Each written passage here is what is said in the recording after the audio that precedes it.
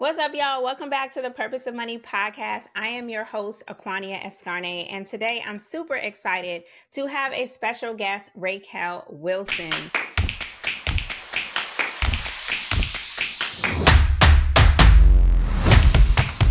My girl Raquel is a graduate student at Duke Divinity School right now, but she's also a serial entrepreneur dedicated to education and helping people get their finances together. She's an author, and we're going to talk about her latest book, and she's also an award-winning educator. So we are here today to talk about her holistic financial wellness program and why this is so important, how she is personally impacting people of color, closing the racial and gender wealth gaps as a part of her mission. Hey, Raquel, what's going on, girl? How you doing? Welcome to the show.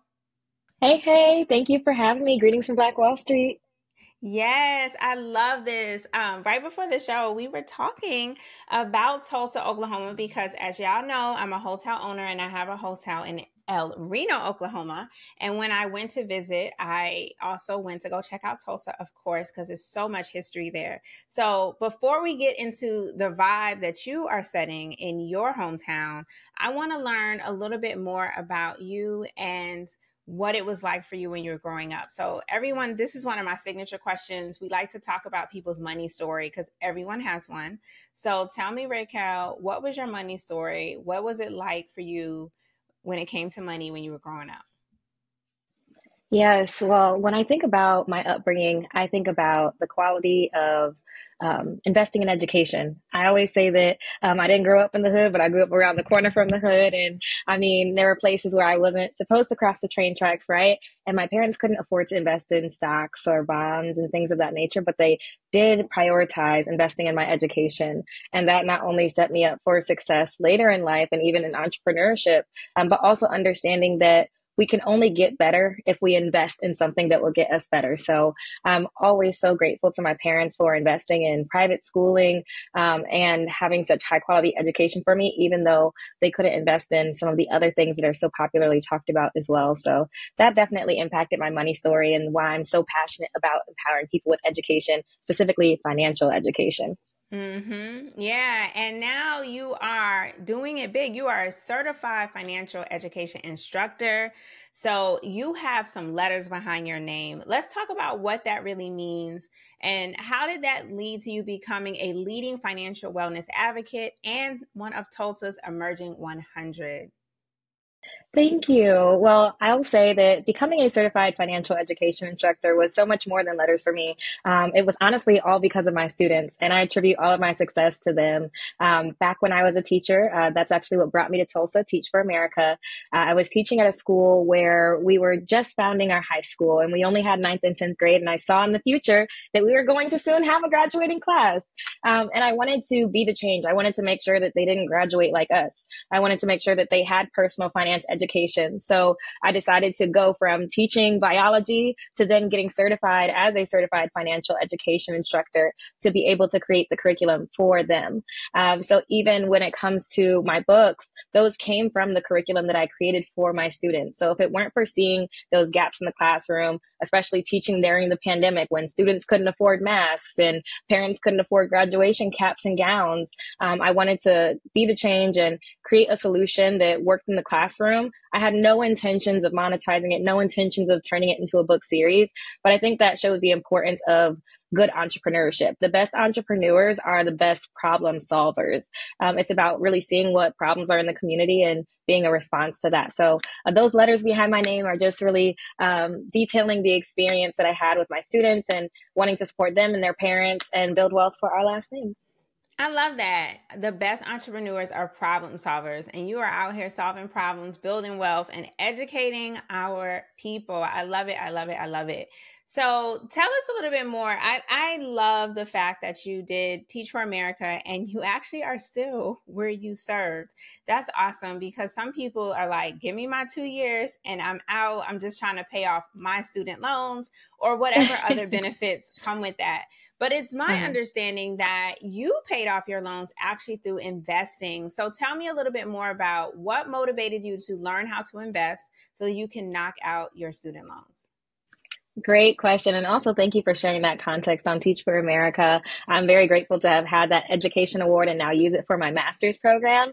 But I'll say that when it comes down to my paying off my student loans journey, it comes back to my money story growing up.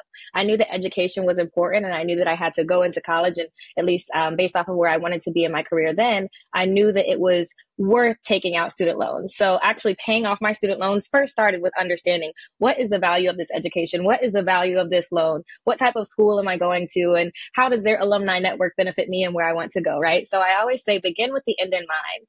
Now, most of us, especially when it comes to student loans, we are already past that space of contemplating, is this a good decision, right? So once I had already taken out the student loans and once I was in my job, I realized this whole thing that they painted to be, what's the word I want to say? They told me, when you grow up, get a good job and good job with benefits and you'll be fine. And I'm teaching and I'm realizing that I'm not fine. I'm realizing that I'm still paycheck to paycheck. So I realized that something had to give, something had to change. And that's when I started my journey in investing, first with day trading and then moving into long-term investing. And honestly, the reason that I decided to start taking those investing profits and putting it towards my student loans was because I wanted to actually grow my net worth. For those that don't know what net worth is, it's a measure to be able to assess your assets and your debts and liabilities, right? But I knew that net worth was a measure of being able to build generational wealth, right? So once I put two and two together, number one, I have a valuable education. But right now, this debt is holding me back from actually building more wealth for my last name. I knew something had to give. So I started to educate myself. It actually cost me about 5,000 hours in my first 2 years of learning how to invest and getting up at 2 a.m. in crazy times to be able to trade and profit and doing some trial and error and figuring out what was my investing style, what is better for me. But long story short, I was able to find success. I specifically invested in the crypto space and did it long term. So there were no rug pools and shady businesses and things. So over 2 years, the assets that I invested in the crypto space were able to grow over 300%.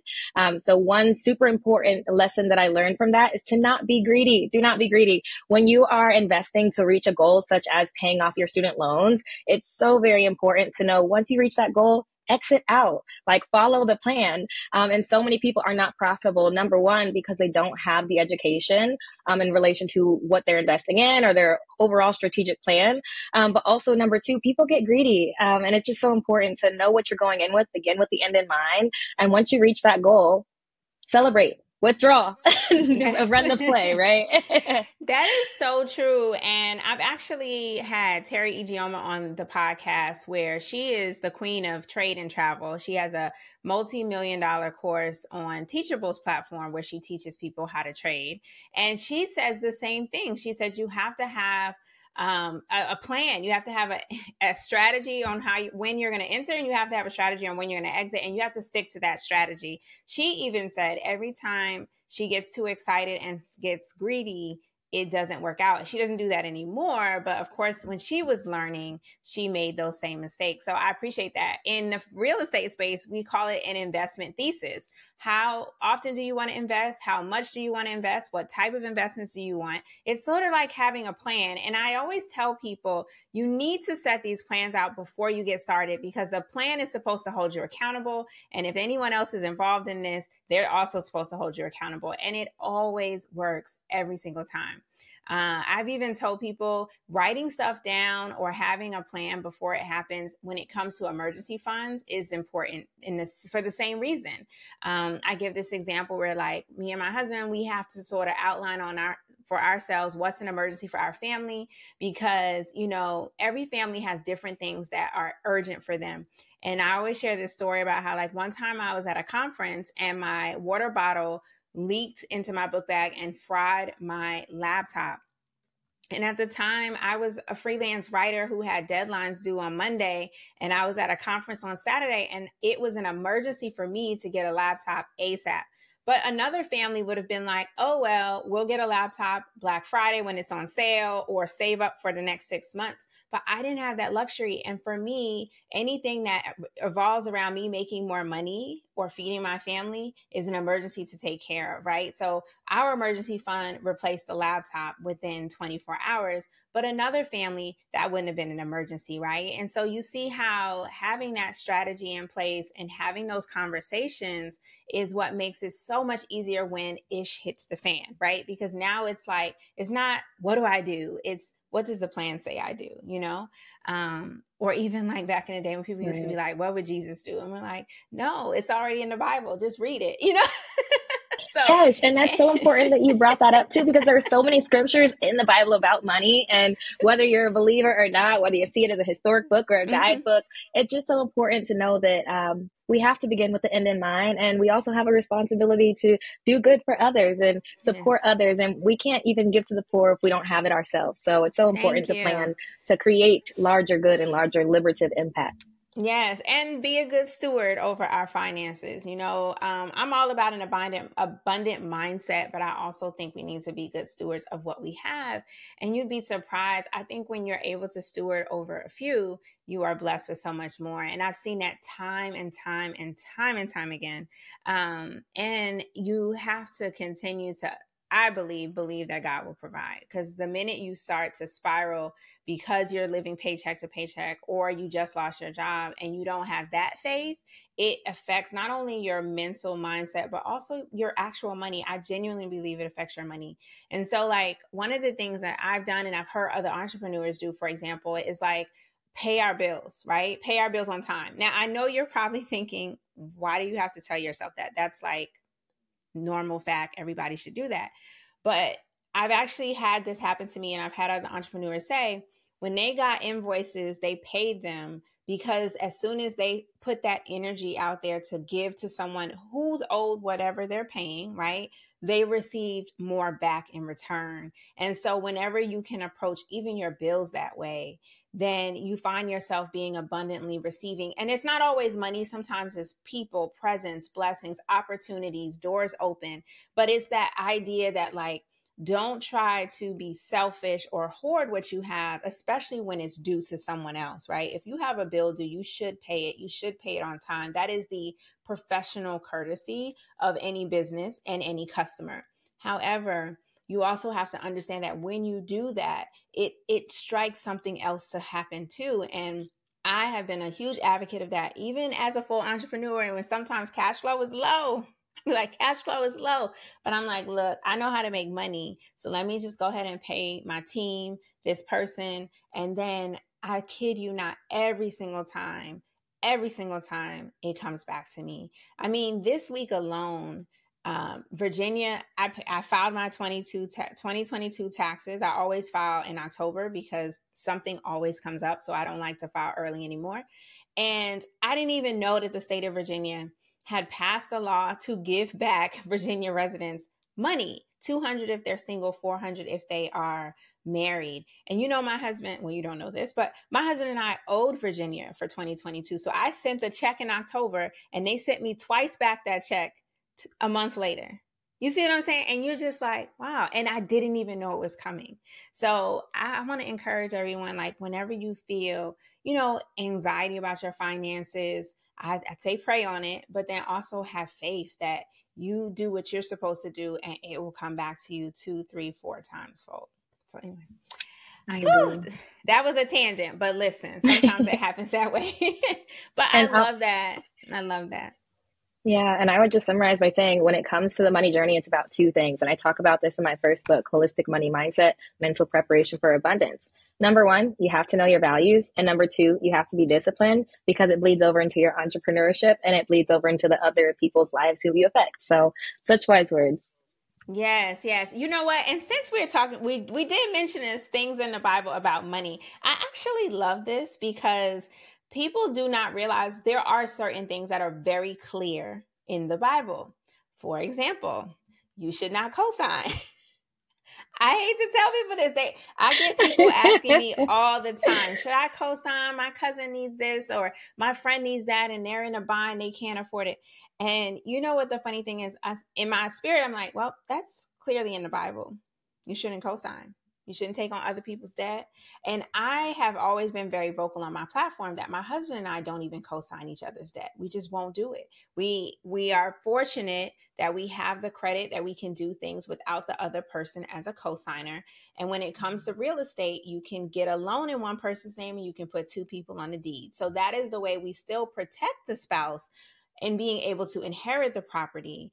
And then we put it in a trust. But in addition to that, we don't co-sign on car loans. We don't co-sign on even credit cards. We are not joint account holders on any credit cards. It's just the way that we choose to operate our finances as a family, so we are not getting ourselves into situations we can't get out of. But the other day, a friend told me she said a really interesting thing. She said, if a bank is asking them to get a co-signer because they don't trust that they're going to pay back the money, why should you? Come on. And I'm going to leave that right there. Do you know off the top of your head another example of a principle that is in the Bible that we should use to govern how we handle our finances? Oh, such a lovely question. I always think about the principle or the parable of the sower. And that really talks about the principle of having an abundance mindset versus a scarcity mindset. For those who are not preacher's kids like myself or not familiar with the story, it really talks about how a rich man gave his servants some money, some gold, and one servant decided to bury the money, which is in today's terms not investing. And there was another servant or some other servants who were able to grow their money, grow the investment, and actually make it to be profitable for the rich man or the landlord or the landowner, right? So I would say that it's just so important that we consider every single asset that we get, whether it's physical capital, right, the actual money, whether it's social capital, right, how can we grow what God has given us? And that's what true stewardship is, being able to be trusted to hold on to something and actually make it better. And that also relates to our gifts. So I really aim to apply that parable of the sower to my personal life, to not only my fiscal investing, FISCAL, fiscal investing, not physical investing, right? But also to my time. I'm a value-based investor, and I do that with my calendar as well, time blocking based off of my values. So that parable really can give us so many things to keep in mind when it comes to abundance, shedding that scarcity mindset, because we are not called to live in scarcity, we're called to live in abundance, but also being proactive. Something that I always say in terms of when God does supernatural things, God does the super, but you must do the natural, right? We can't just ask for God to come, pay my bills and let, money fly from the sky and all of these things if we're not aligning ourselves internally and we're not making sure that we're doing the work, right? I always talk about with my books, I created them when I was a teacher, when I was on a teacher salary in one of the lowest paid states in the country. I really had to learn how to steward my money then to be able to leverage it in the way I do for myself and my businesses now. So live in abundance, shed the scarcity mindset, and it's all about growth. Yes, I love that. And so one of the reasons I wanted to have you on the show today was to talk about your latest book. And I'm so glad I get to highlight in the show notes all of the books you've written. So don't worry, guys. But tell us a little bit more about your latest project, because it's my understanding it was a collaboration, and we are all about collaboration over competition. So how did that come to be, and what is it? Tell me more about this book. Yes, the book of the hour is Money Talks. And yes, this is an amazing collaborative effort. Dr. Craig Mason was able to bring together so many of us financial professionals, Black men and women, really focusing on how can we empower people to close the racial wealth gap. Right. My chapter is called Am I an Investor? And it talks about, how to shed those limiting beliefs, how to free yourself from scarcity mindset. And I talk about a story when I got my first refund check in college and what I spent that money on and how it could have grown today. And just those silly mistakes that we make because we don't know better. Right. I know I had a lot of financial influencers telling me different things growing up. Right. And it's so important that we actually, in this book, Money Talks, brought together gather the right financial influencers to be able to share to people of all ages of life, from folks that are just beginning their education in college, to folks that are nearing retirement and those spaces in life. So I just applaud Dr. Craig Mason for bringing us all together and making it such a great collaborative work. And I'm so happy to be able to add value on the chapter of investing, value-based investing, and really living in abundance and being smart with our investments, both fiscal and personal. I love that. That's such a good initiative. And so many great people are in there, including one of my colleagues, two of my colleagues, Mark Mullen and Marcella Williams. They are the dynamic duo on my team who also does life insurance and helps clients with their investment portfolios. And I was really excited to see that they co-authored a chapter because they are rock stars. Mm-hmm. They're a brother and a sister who have decided to help people along their financial journey, and actually brought me along too, because before I was a life insurance producer, I was a client of Mark. So I love that what they're doing, what you're doing to educate people about finances and really make sure that we can make better decisions. I wish I knew you in college. Maybe you would have given me some of your refund check in the club, but I'm glad that you can reflect on that experience.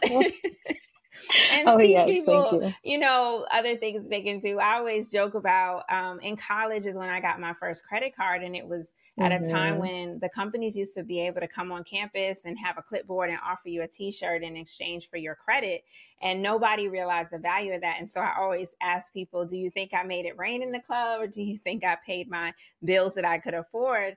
And it's always funny to see how the crowd, answers the question when I present or speak. But I was the good one, right? I went to college with the mindset of, I'd already started investing in retirement by college. So when I was 16 and invested my first paycheck, I went to college with the mindset that I'm not working forever and I'm just here to get this degree. So I was the one who took the $1,000 credit limit and pretty much kept it under $300 on most days. And except the one time I needed a new laptop. It's funny, I have all these laptops in my life. But I needed a laptop to, write papers in my dorm room instead of in the library late at night. And so I did have to use my card beyond the $300 that I was comfortable with to do that. But I spread that out over 12 months and I had 0% interest. So don't judge me, y'all. But, there are other people who might have handled life differently. I would love to learn more. So you're not just here to teach people and to get the word out about personal finance, but you're also making it more accessible to younger generations. And a little birdie told me you're working on an app that is going to launch in 2024. Let's talk about that, because I'm curious to know, how did you get into the app space? What was your motivation and what is the app going to do? Oh, yes. Thank you so much for asking. It gets me so excited and so giddy to even talk about it, because I know that truly this is my ministry, to be able to empower people to build wealth for their last names, especially first generation folks like myself, or the first generation college graduate, or the first generation high earner, the first generation entrepreneur. I identify with all of that. And we didn't have these conversations that were productive about money growing up, right? So if you identify as that, this app is for you. And it's called the 4 Our Last Names app. If you're wondering why is it called 4 Our Last Names, my students always used to ask me while I was investing, well, Miss Wilson, why do you invest? And I say, it's not just for me. It's not just to teach you. It's so we can build wealth for our collective last names, right? So what the 4 Our Last Names app will do is it will bridge the gap between education and investing. As I mentioned earlier, I spent 5,000 hours just in the first 2 years of learning how to invest. And my goal is to be able to shorten that time frame, that education gap, that learning curve for people that are new to investing. What's really great about the platform is not only will we teach you in an easy to understand and easy to apply way, but we will also provide aligned investment opportunities within the app. We also will be able to support you through your mindset, because we know that behavior change is hard and financial journeys are hard as well. So we'll be able to support through mindset as well. We really bring together ed tech, fintech, and mindset. And if you're not in the tech space, we bring together learning, the ability to invest, and the ability to do this along your peers, along your loved ones, and those you want to build wealth with. So that's a little bit about the 4 Our Last Names app and how we empower people to build wealth for our last names. I love it. That's such a good mission. I can't wait till it comes out. So for now, we'll just link to all the ways to connect with you. But before we hop into where we find you on social, I want to ask you our other signature question. The name of the podcast is called The Purpose of Money. So I ask Yeah. all my guests this question. What is your purpose for money? I love this question because money is not the source of evil, as so many people say. Money is a tool. So I would say that my purpose for money is to use it as a tool, to use it as a tool to build bridges, to use it as a tool to liberate. There's this move of financial freedom, and I do not agree with that. I believe in financial liberation. If we only use the tool of money to build ourselves a beautiful house, but we forget our brother or sister on the street, or we forget our brother and sister that also has goals, right? Then we are living in such restraining versions of financial freedom versus empowering collective liberation, right? So to me, the purpose of money is to use it as a tool to liberate others and to live in stewardship. All right, now, y'all heard it here first. Before we go, please tell all my listeners, how do they connect with you on social? Drop all the handles and the website. Yes, well, as mentioned, the For Our Last Names app comes out in Q1 of next year. So you can visit us online at forourlastnames.io, FOROURLASTNAMES.io. And as mentioned, I'm Raquel Wilson. You can find me on LinkedIn with that name as well. So I appreciate you so much for having me on the podcast today, being able to share value to the listeners. And I just pray that everyone lives in abundance and is building wealth for their last name. Yes, amen to that. And let's do it, guys. Y'all know what to do. If you like this episode, don't forget to like it, share it. And of course, if you're watching on YouTube, subscribe so that others will know that this is out there and get all the tea. And if you are listening on Apple Podcasts or wherever you like to listen to podcasts, don't forget to leave a 5-star review. We appreciate you. Until next time, guys, keep building generational wealth.